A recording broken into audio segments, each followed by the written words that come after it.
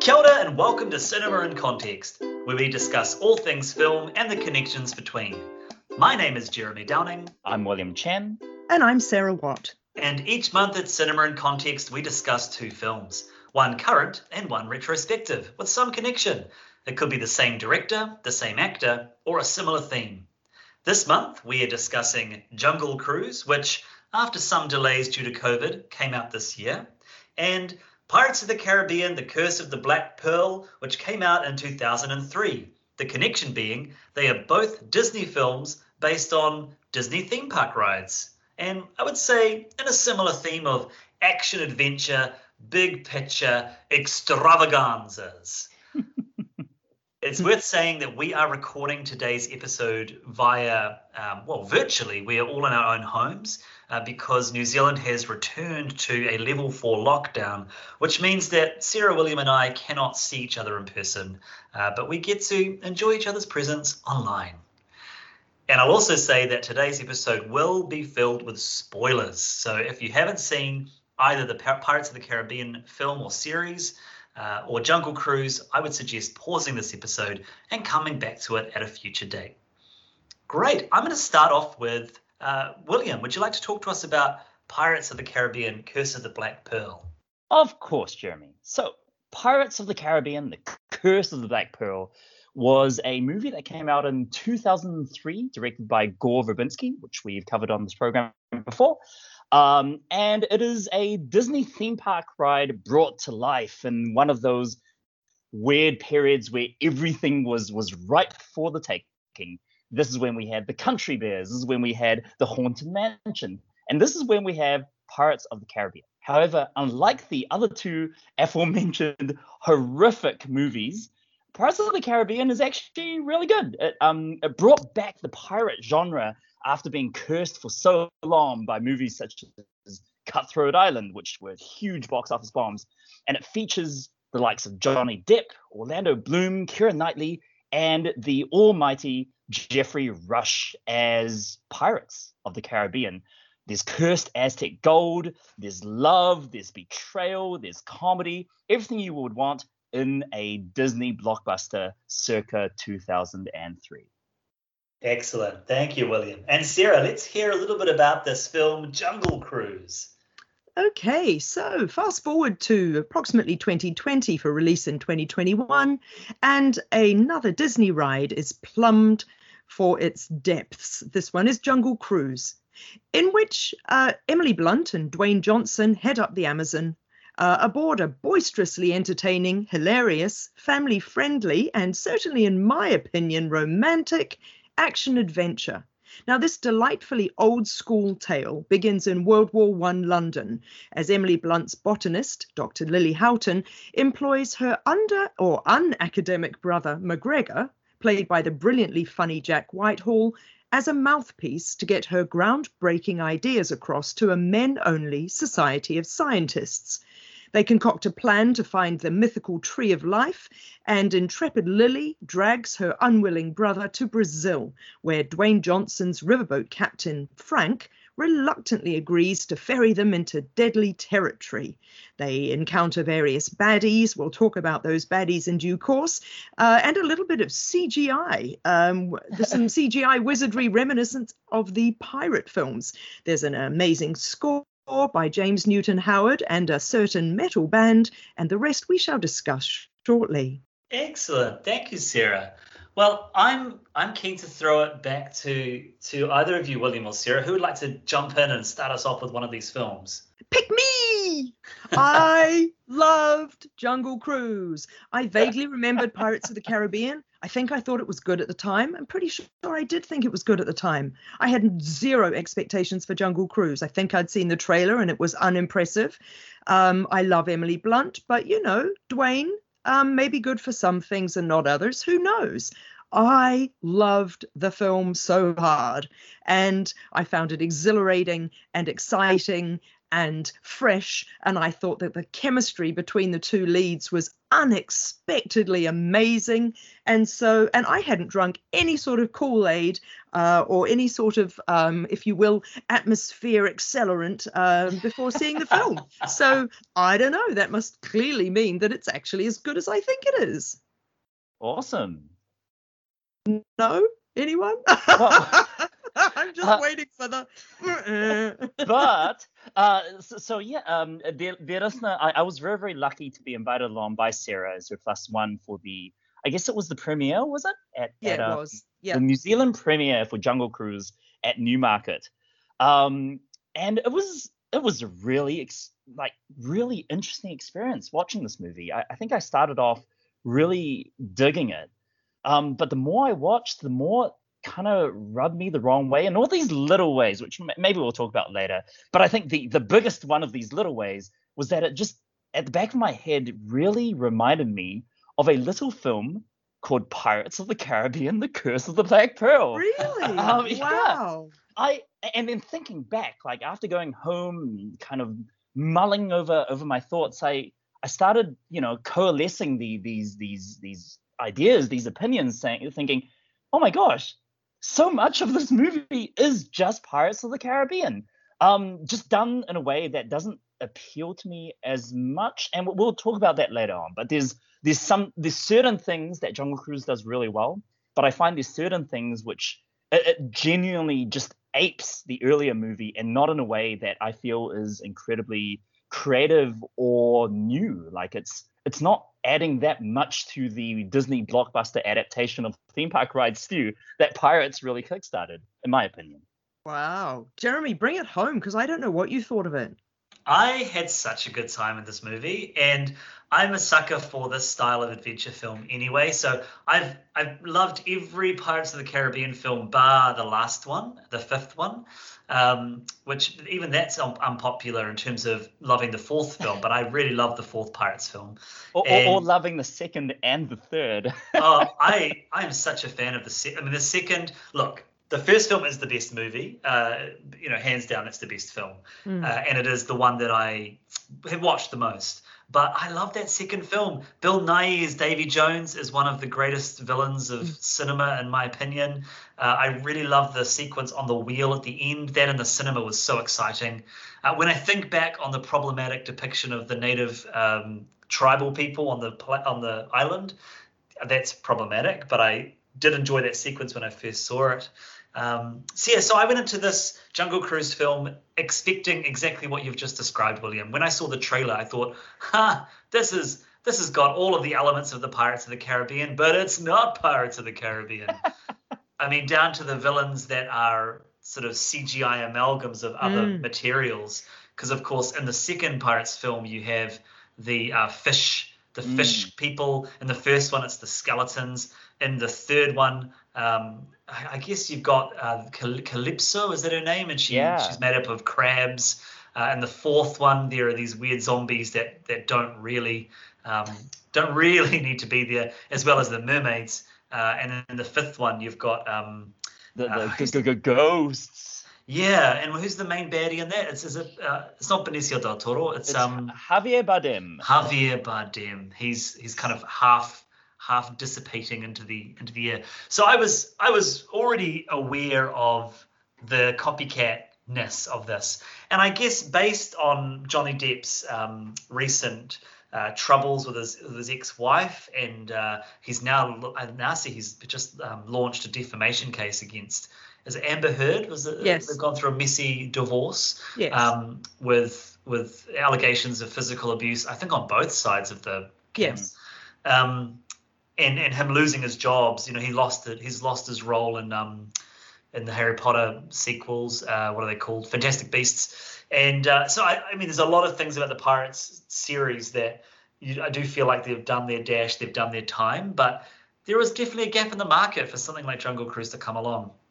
So I went with a group of family members and my boyfriend, and we went along to the cinema, and it was with my family members who've just come back from Africa. They've just come here from Africa, and they have been in quarantine for 12 weeks. They don't have a cinema in the Do you community. mean 12 weeks? No, I don't mean 12 weeks. I mean 2 weeks. But it may as well be 12 weeks with with how long they've been in various forms of that as they've come through. But they don't have a cinema in their community back in Africa, and so the two boys, so one's 5 and one's 11. This was a significant cinema experience. Oh, wow. It was with my my boyfriend, my brother and his girlfriend, and then their family. So there was an excitement, and I think it meant that I was watching that film through the eyes of these boys who it was a really exciting cinema experience. These deprived people deprived of cinematic experience for a long time as well. It's extraordinary. Yeah, well, I mean, the youngest one, when we went into the foyer of Newmarket, which is where we saw it as well, and there's the promotional screen up on the wall playing the trailers, the little one said, "Is that the movie?" Like thinking that we were going to stand around and watch that screen. But no, I had a great time. I have a lot of positive things to say about this film.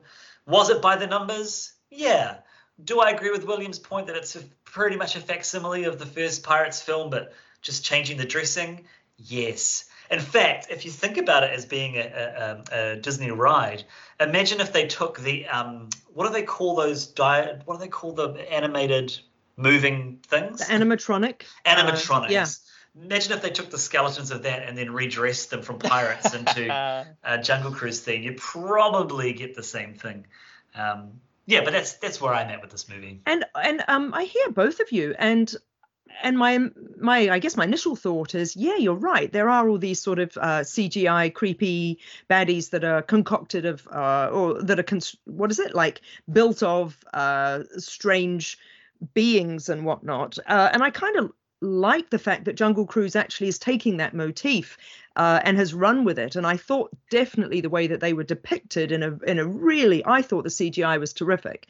Particularly the bees fellow made of honey and bees. But in a way, I don't mind at all that they just sort of, as I say, took that motif and ran with it, because I feel my biggest point of comparison between the two films, and I think this speaks largely to 2003 versus 2021, for argument's sake, is the pacing. And the curious thing for me on this point is not the pacing in terms of plot and story and everything, because that they both films move apace. But what's really marked when you go back, you watch Jungle Cruise, and you go back and rewatch Pirates of the Caribbean, is it's such a more languid film. The shots are longer. The people take their time with their dialogue that often felt to me kind of improvised, just because some things landed nicely and others felt a bit self-indulgent, particularly with Dear Johnny. And I just thought, my gosh, I'm enjoying it because I like watching two really supporting characters with British accents who are playing soldiers or guards or whatever, having witty sort of dafty sort of chats with each other. But this is a different type of film from what we get nowadays, where everything is cut as in edited within an inch of its life, isn't it? The shots are like boom, boom, boom, boom all the time now. That's so interesting you say that, Sarah, because I kind of agree and I don't agree. Like, I agree with your point in that I agree with your point that the first Pirates movie is strangely languid in places. I finished rewatching it last night.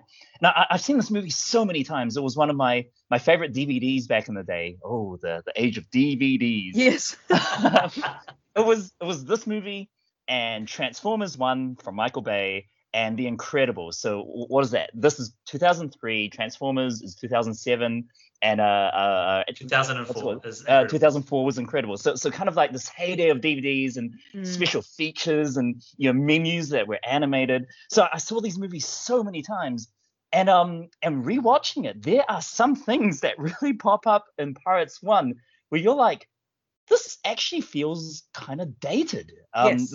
The pacing for one, like, the know-it-all soldiers and the funny pirates, Gareth Keenan from The Office and the other guy, like they're entertaining, but the bits just go on and on. Yes, and don't on. they though? Yes. And I found that Johnny, I thought also, who was so heralded for that role that he got a Best Actor nomination at the Bloomin' Oscars, and I'm not deriding him at all. I still think it's a terrific role, a terrific character. But looking at him now, my gosh, he just feels like a pantomime. And like he is overacting and he's like winking at the camera and he's doing. And to make it worse, when I rewatched Pirates, I watched it on a massive 4K television that had motion smoothing turned on. And it was horrible because it felt a little bit like that 48 frames per second feeling. You know what I mean? And so I felt like I was watching Johnny Depp really up close overacting. So then. Yeah, it was gross. And so actually then I rewatched, because we've got Disney Plus, rewatched a little bit of Pirates of the Caribbean just to watch it not smoothed. And thankfully he sort of goes back into the screen, if you know what I mean. And still feels quite performative. Johnny Depp coming at you. Yeah. But do you know what I mean? Like in quite a sort of an arrogant scenery chewing sort of way. I really enjoyed his scenery chewing this time around. I think especially it's great that he and Jeffrey Rush basically hammered up to the nth degree, because the other characters are so boring. Like Will and Elizabeth, I don't care about their romance. And I like that the film kind of plays up the fact that they're both kind of not very well thought out leads. Like there's a lot of jokes at Orlando Bloom's expense that he's just this handsome do-gooder that everyone makes fun of.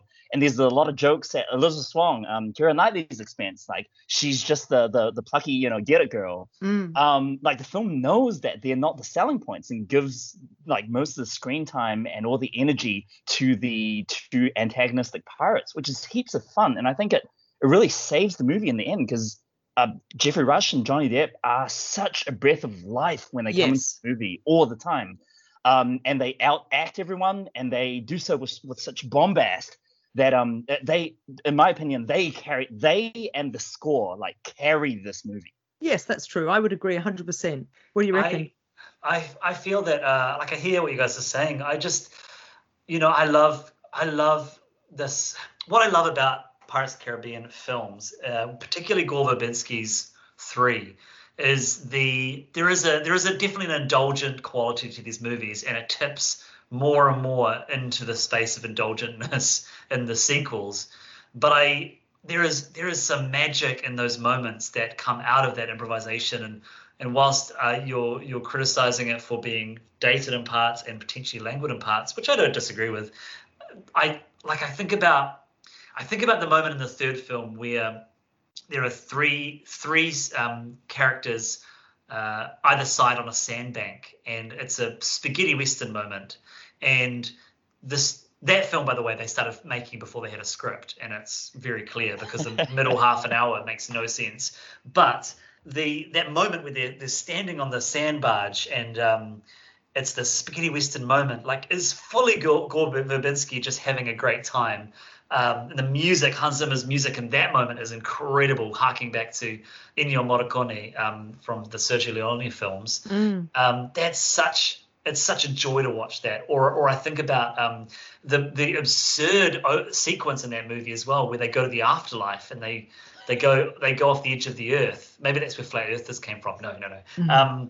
They go off the edge of the earth in that movie and end up in this weird desert with crabs and multiple Jack Sparrows. It's just so, there's just this sense of play about these movies that, whilst I hear you, Sarah, about the choppiness of these modern films, I miss that sense of play that seems to have been kind of commercialized out of our blockbusters.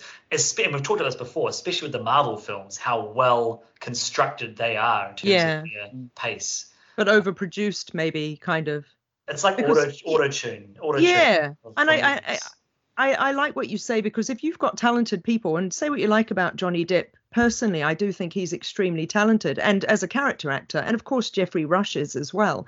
Letting those two guys play and then taking the best bits of it, because I don't know if you know, but you probably do, that the first Pirates of the Caribbean had a modicum of a script, but Verbinski employed the two screenwriters to be on set as well, and it was sort of it was being created as they went to a large degree. Am I right?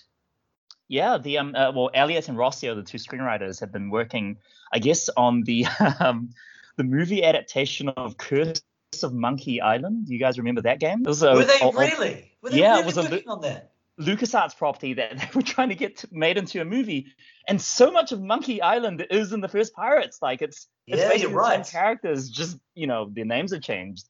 And it leads to a lot of gonzo fun that you wouldn't expect in the Disney movie. Like, this movie is weird. It is funny in the wrong ways. Like, Johnny Depp is drunk all the time, and I remember reading tales of Disney execs just being really, really nervous. Like, this is our leading man. Yeah.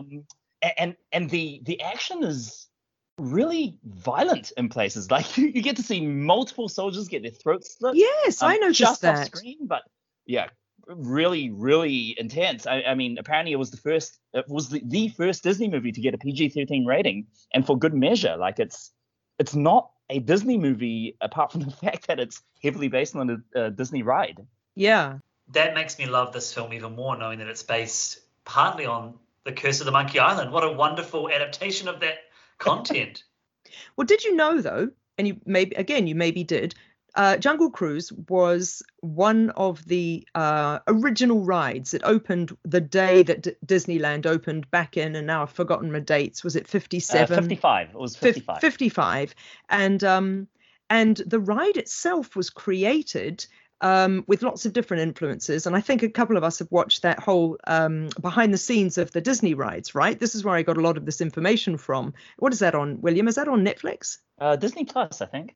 Disney Plus as well, it would be, wouldn't it? And so it was interesting to me to realize that the Katharine Hepburn Humphrey Bogart film, The African Queen, from I think 1951, was a huge influence on the Imagineers creating Jungle Cruise the way that they did. And so what's beautiful for me is that this Jungle Cruise film harks back to the Hepburn Bogart relationship, the snappy, punchy dialogue, the snippy. He calls her Pants, she calls him Skippy, and that whole lovely trajectory from well, I'm going to put up with you the way that you are and we'll see how this goes, and now I don't trust you at all, and now actually I'm in love with you. And I thought that was all really just beautiful and charming, and I love the costumes that clearly evoke African Queen, and so I really loved those aspects of it. And my point when I get to it is simply that, having said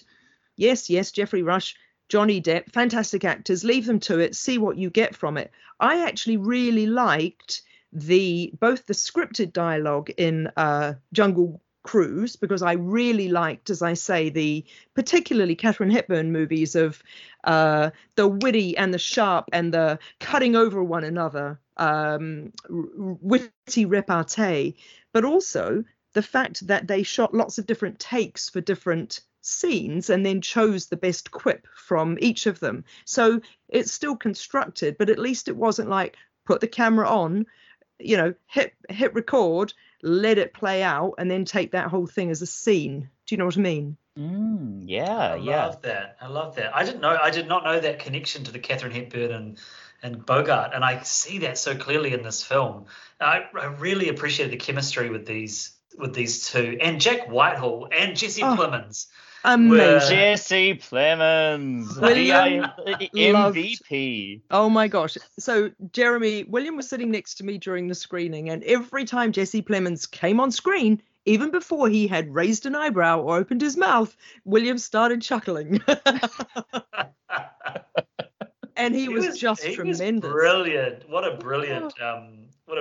Again, he didn't take himself too seriously as a villain, and it made him so fun. He was such a cheerful villain. And I think nowadays there's some awkwardness around people adopting accents of nationalities that they don't belong to. But Jesse Plemons playing essentially a Nazi, proto-Nazi, right, feels fine and forgivable, and just the joke, even small jokes around him saying, "How are you finding the jungle?"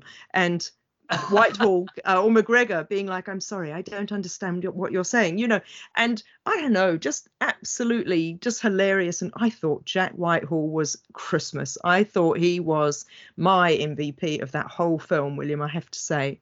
Just so funny. It was effectively his dad from that TV series he does, where the dad is all out of he's out of his comfort zone. Yes. What it really impressed me was he's a trope. We've seen that character in these sort of films, the stuffy British guy that wants to, or sometimes it's the Valley girl, American, wants to bring all of his containers of clothes and completely unrealistic to the realities of what they're going into. And I was thinking, why is he even on this trip? Like, what? The motivation of this character doesn't make sense. He clearly doesn't want to be here. And then I thought they introduced his his coming out storyline, I guess. Yes, it was. Yeah. And the allegiance of his sister, and that even through that she stood by him, and so he'll stand by her with everything. And I thought that was beautiful. It was a really impressive way of giving this character a motivation, while still being able to have all of those silly tropes of him, being terrorized by the panther, was it? The leopard, yeah. Look, absolutely. Now, there's some interesting stuff around Jack Whitehall's casting in the film, because as you've noted, he's apparently the first significant Disney character to actually be openly gay. And that coming out scene where he says, everybody ostracized me for who I loved, is incredibly meaningful and powerful, and an important, albeit subtle, message for youngsters growing up and watching Disney. But there has been some brouhaha around the fact that Jack Whitehall is not gay. And so I think inevitably there's been a little bit of, what's it called? Not flashback. What's the word I want? Pushback. Backlash. Okay. So inevitably there's been a little bit of backlash around the casting of a non-gay character in a gay role, particularly playing him very Rupert Everett, who is gay, but that's not the point. But I mean, very sort of very camp, and sort of there was concern around his perpetuating stereotypes. And I think it's a real hard call, because in other quarters, gay actors have come out and said, well, actually, we don't only want to get gay parts the whole time. And, you can't be sort of typecasting people in that regard either.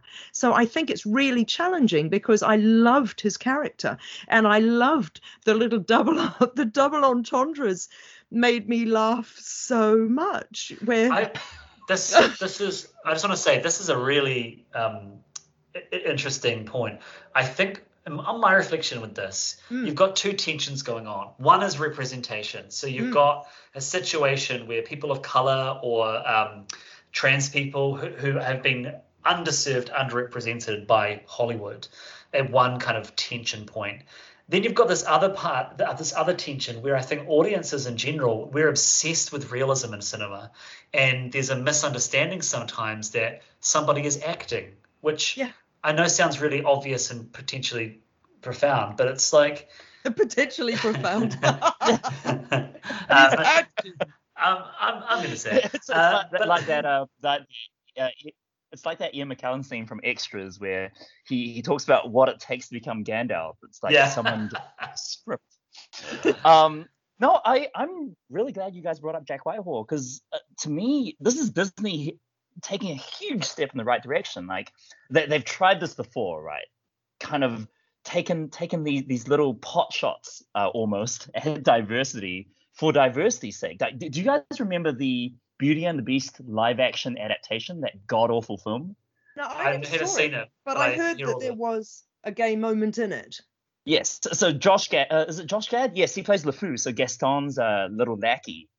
And I remember the promotional materials before the film came out was all about, he is Disney's first openly gay character, and it turns out that he dances with a man for about 2 seconds in the final scene.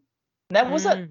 That was it. That was what the brouhaha was all about. Similarly in Star Wars, like Star Wars Episode 9, the Star Wars first gay character, and it was like a chaste little kiss between two women in the background, basically nameless characters like Rebel Communication Officer 1 and Rebel Communication Officer 2. Right.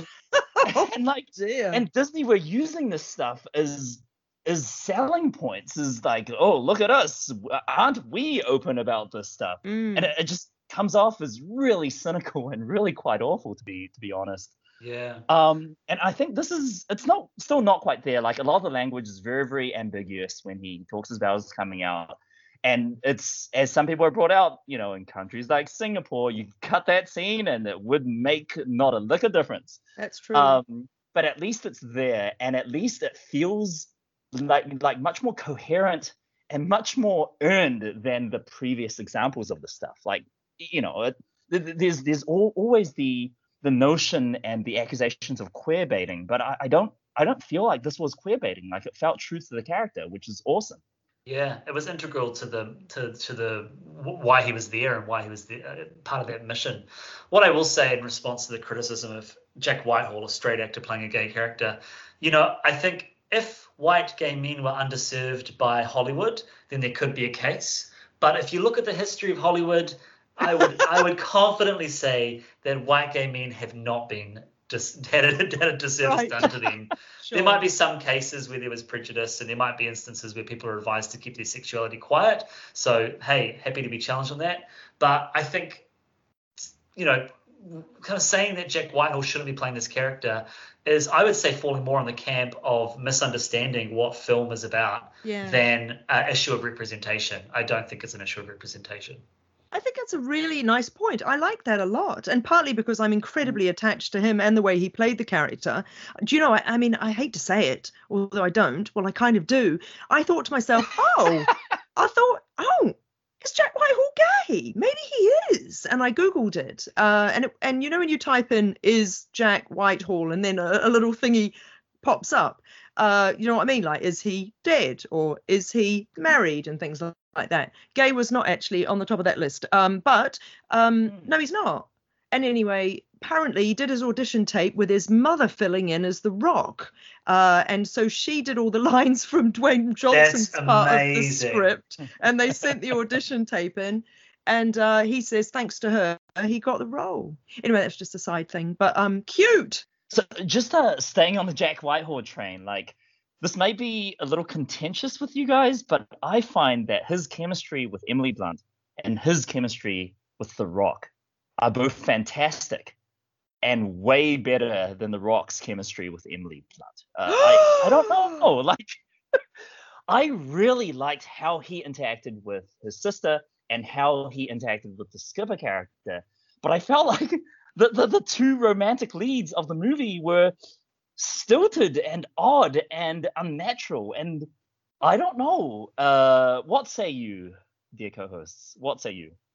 See, I bought it, and I was surprised because as much as I've admired Dwayne Johnson for his particular set of skills in many areas, he is not anybody I've ever thought of as any sort of feeling or emotional character, and certainly not, he's played the husband in San Andreas and a whole bunch of stuff, and I've never felt a thing. And in this, and perhaps it's partly because I wish I had Emily Blunt's life, and partly also because she, I think, could have chemistry with a I was about to say with a rock. Oh my gosh.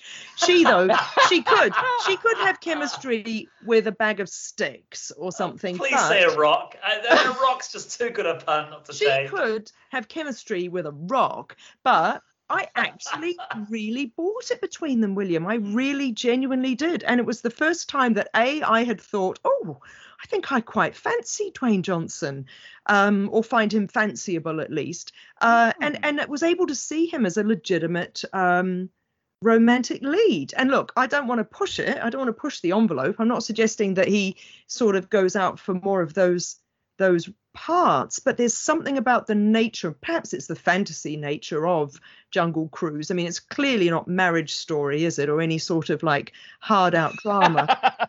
You know what I mean?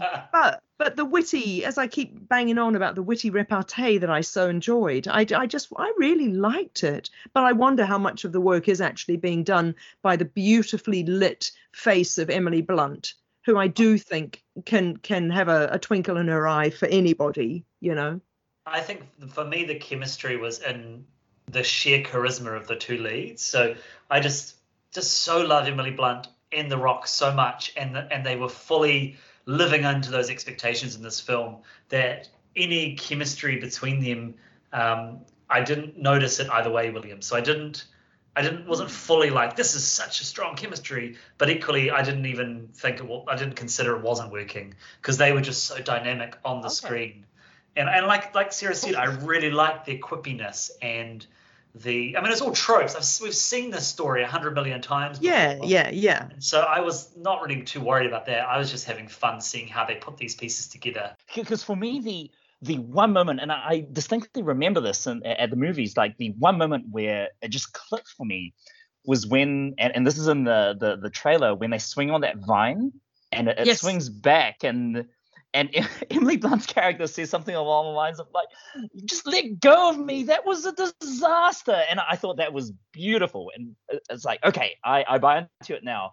But a lot of stuff before that and after him, calling her pants, it just kind of felt forced. I don't know. I wasn't a huge fan. Like when she was running on the rooftop and she fell through the roof, and it's like, I can see what you're doing, but it's not really working for me.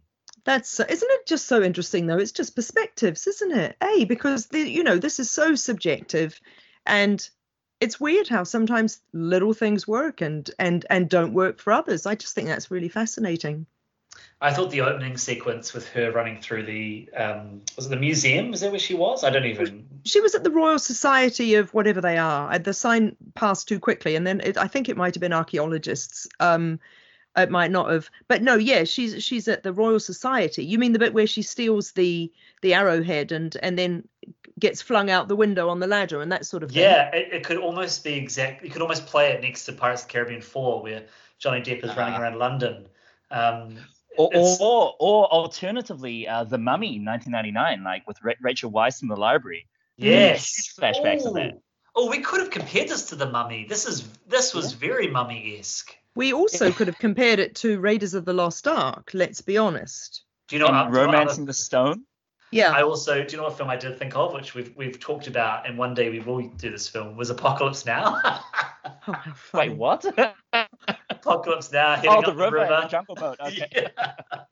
Never get off the boat, particularly with the tiger in Apocalypse Now as well.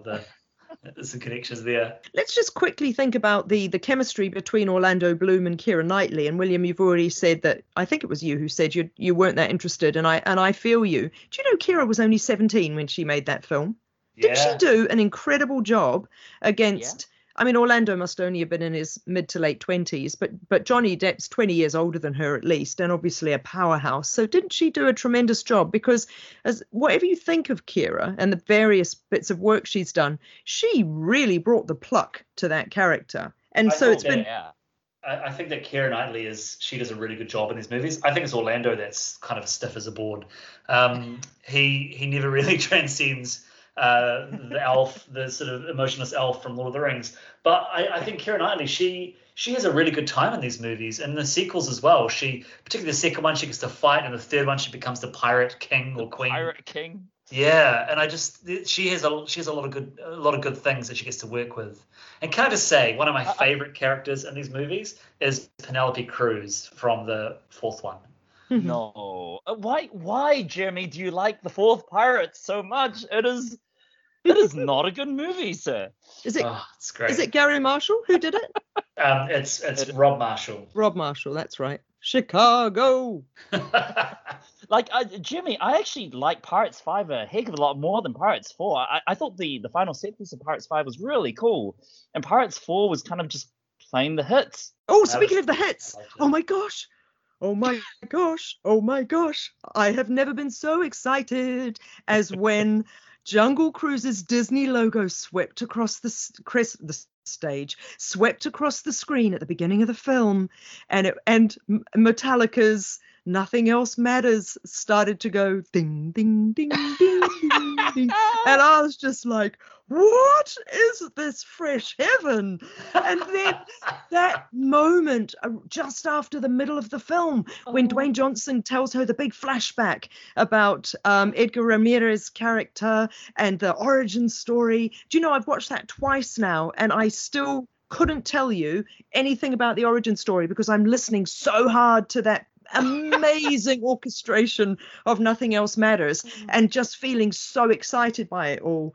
Did you both feel that, or was that just me? I felt you feel it, Sarah. Like you were very, very excited. That was fun. That was like anachronistic in the right way. Like heaps of fun. And I didn't pick it up at all. Oh, you're not a Metallica fan, Jeremy? No, no. I'm not a Metallica fan, but I don't know enough of their music to be able to make a call on that. Oh. Can we talk about Edgar Ramirez and his villain? Yeah. Why was he so horrifying?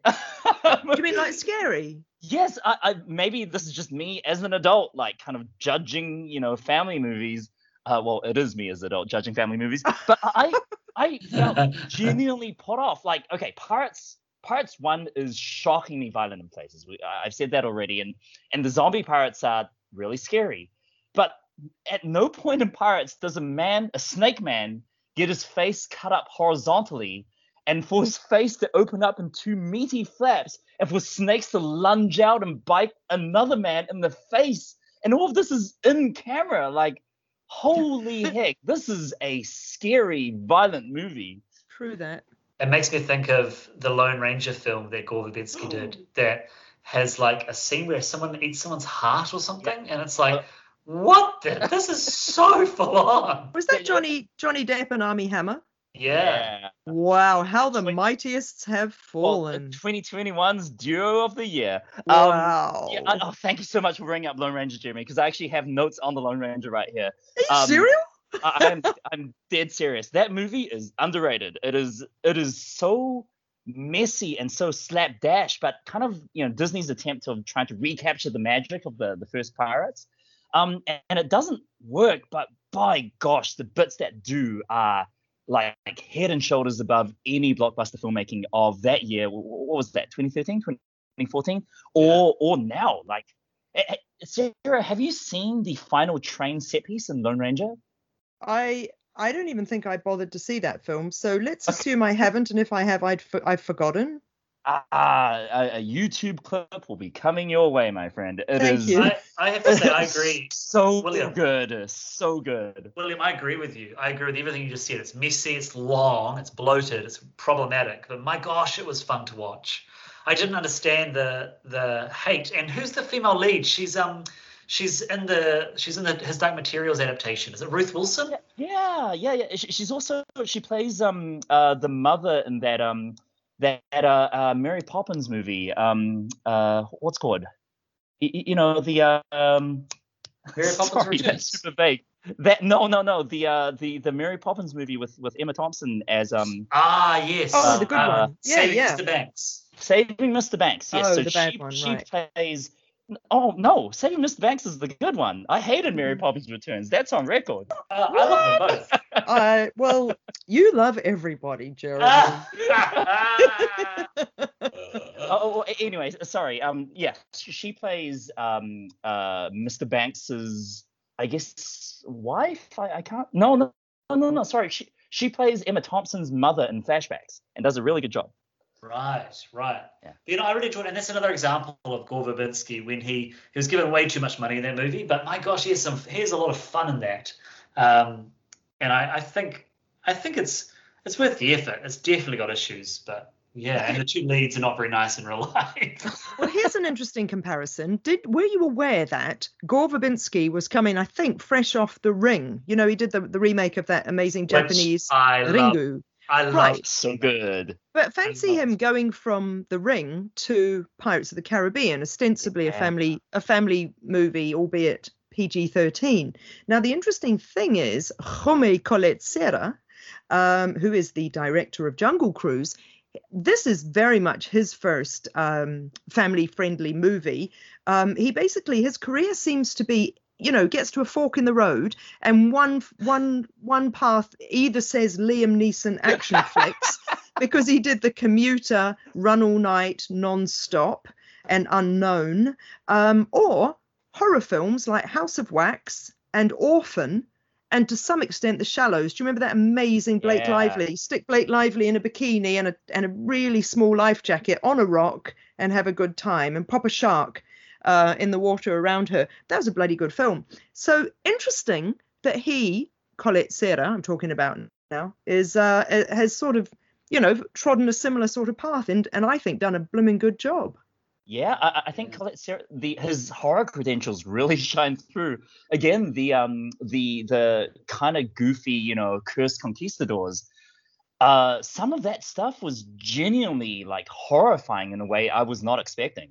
Do you know what else is interesting when you talk about the gruesomeness of the film as well, William, is the use of subtitles in that in Jungle Cruise, because those conquistadors are speaking Spanish to one another, and I'm pretty. I think I read there are a couple of scenes or a couple of moments that are not subtitled, and you just sort of figure it out.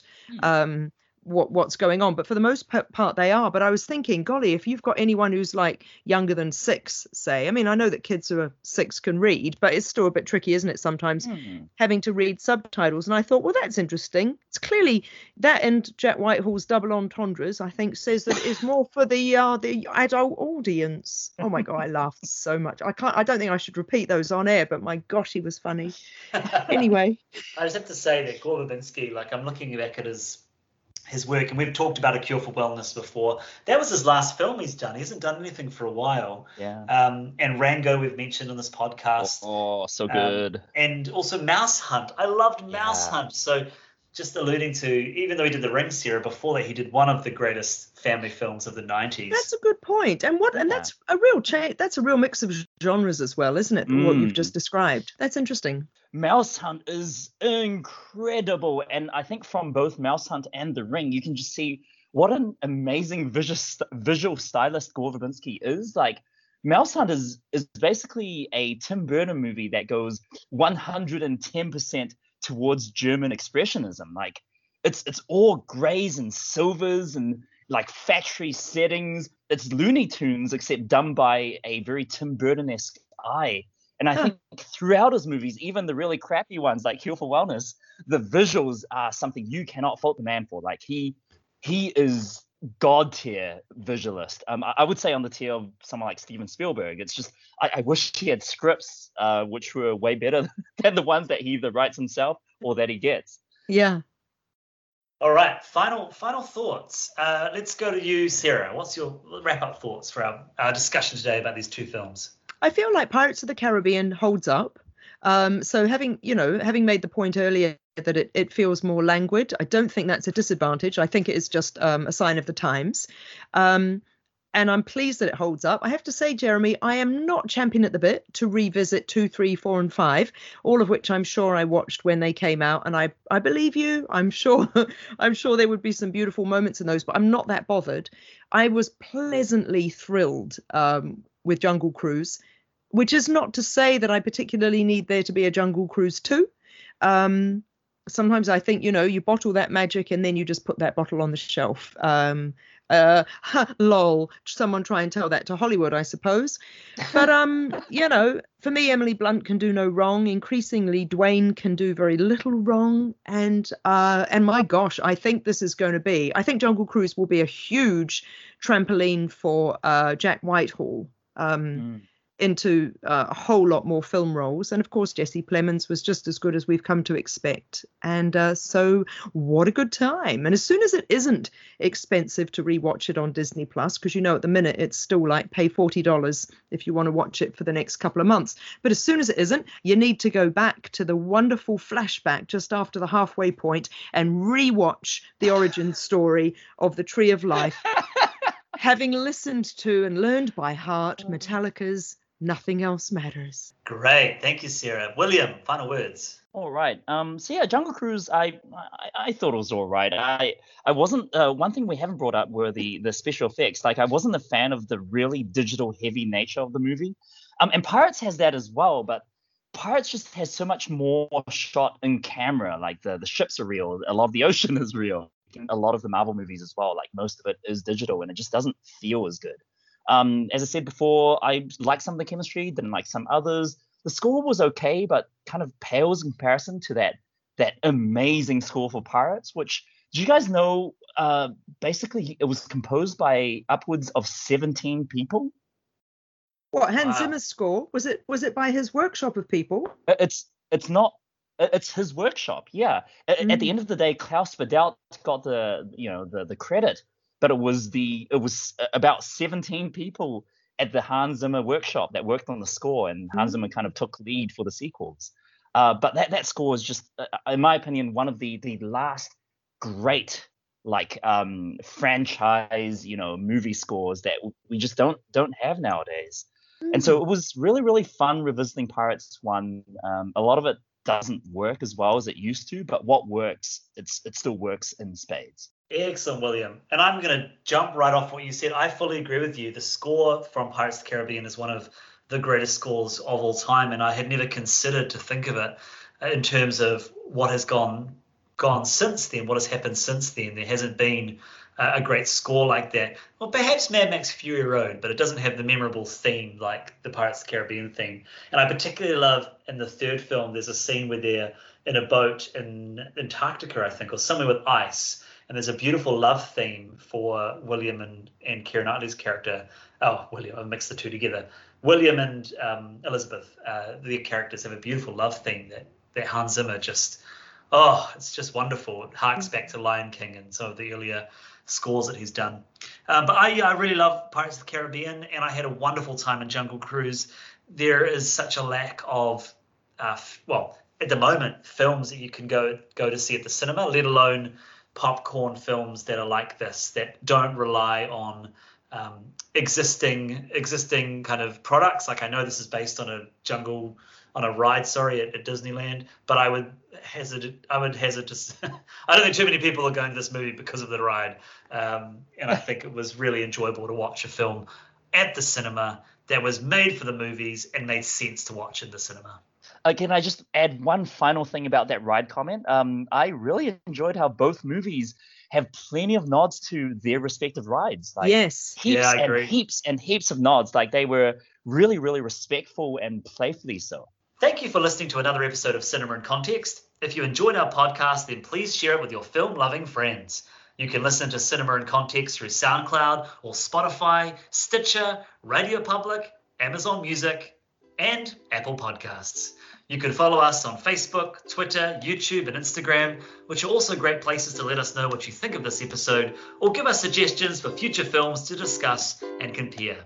Look out for our next episode in a month's time, and until then, Nō hōra mai!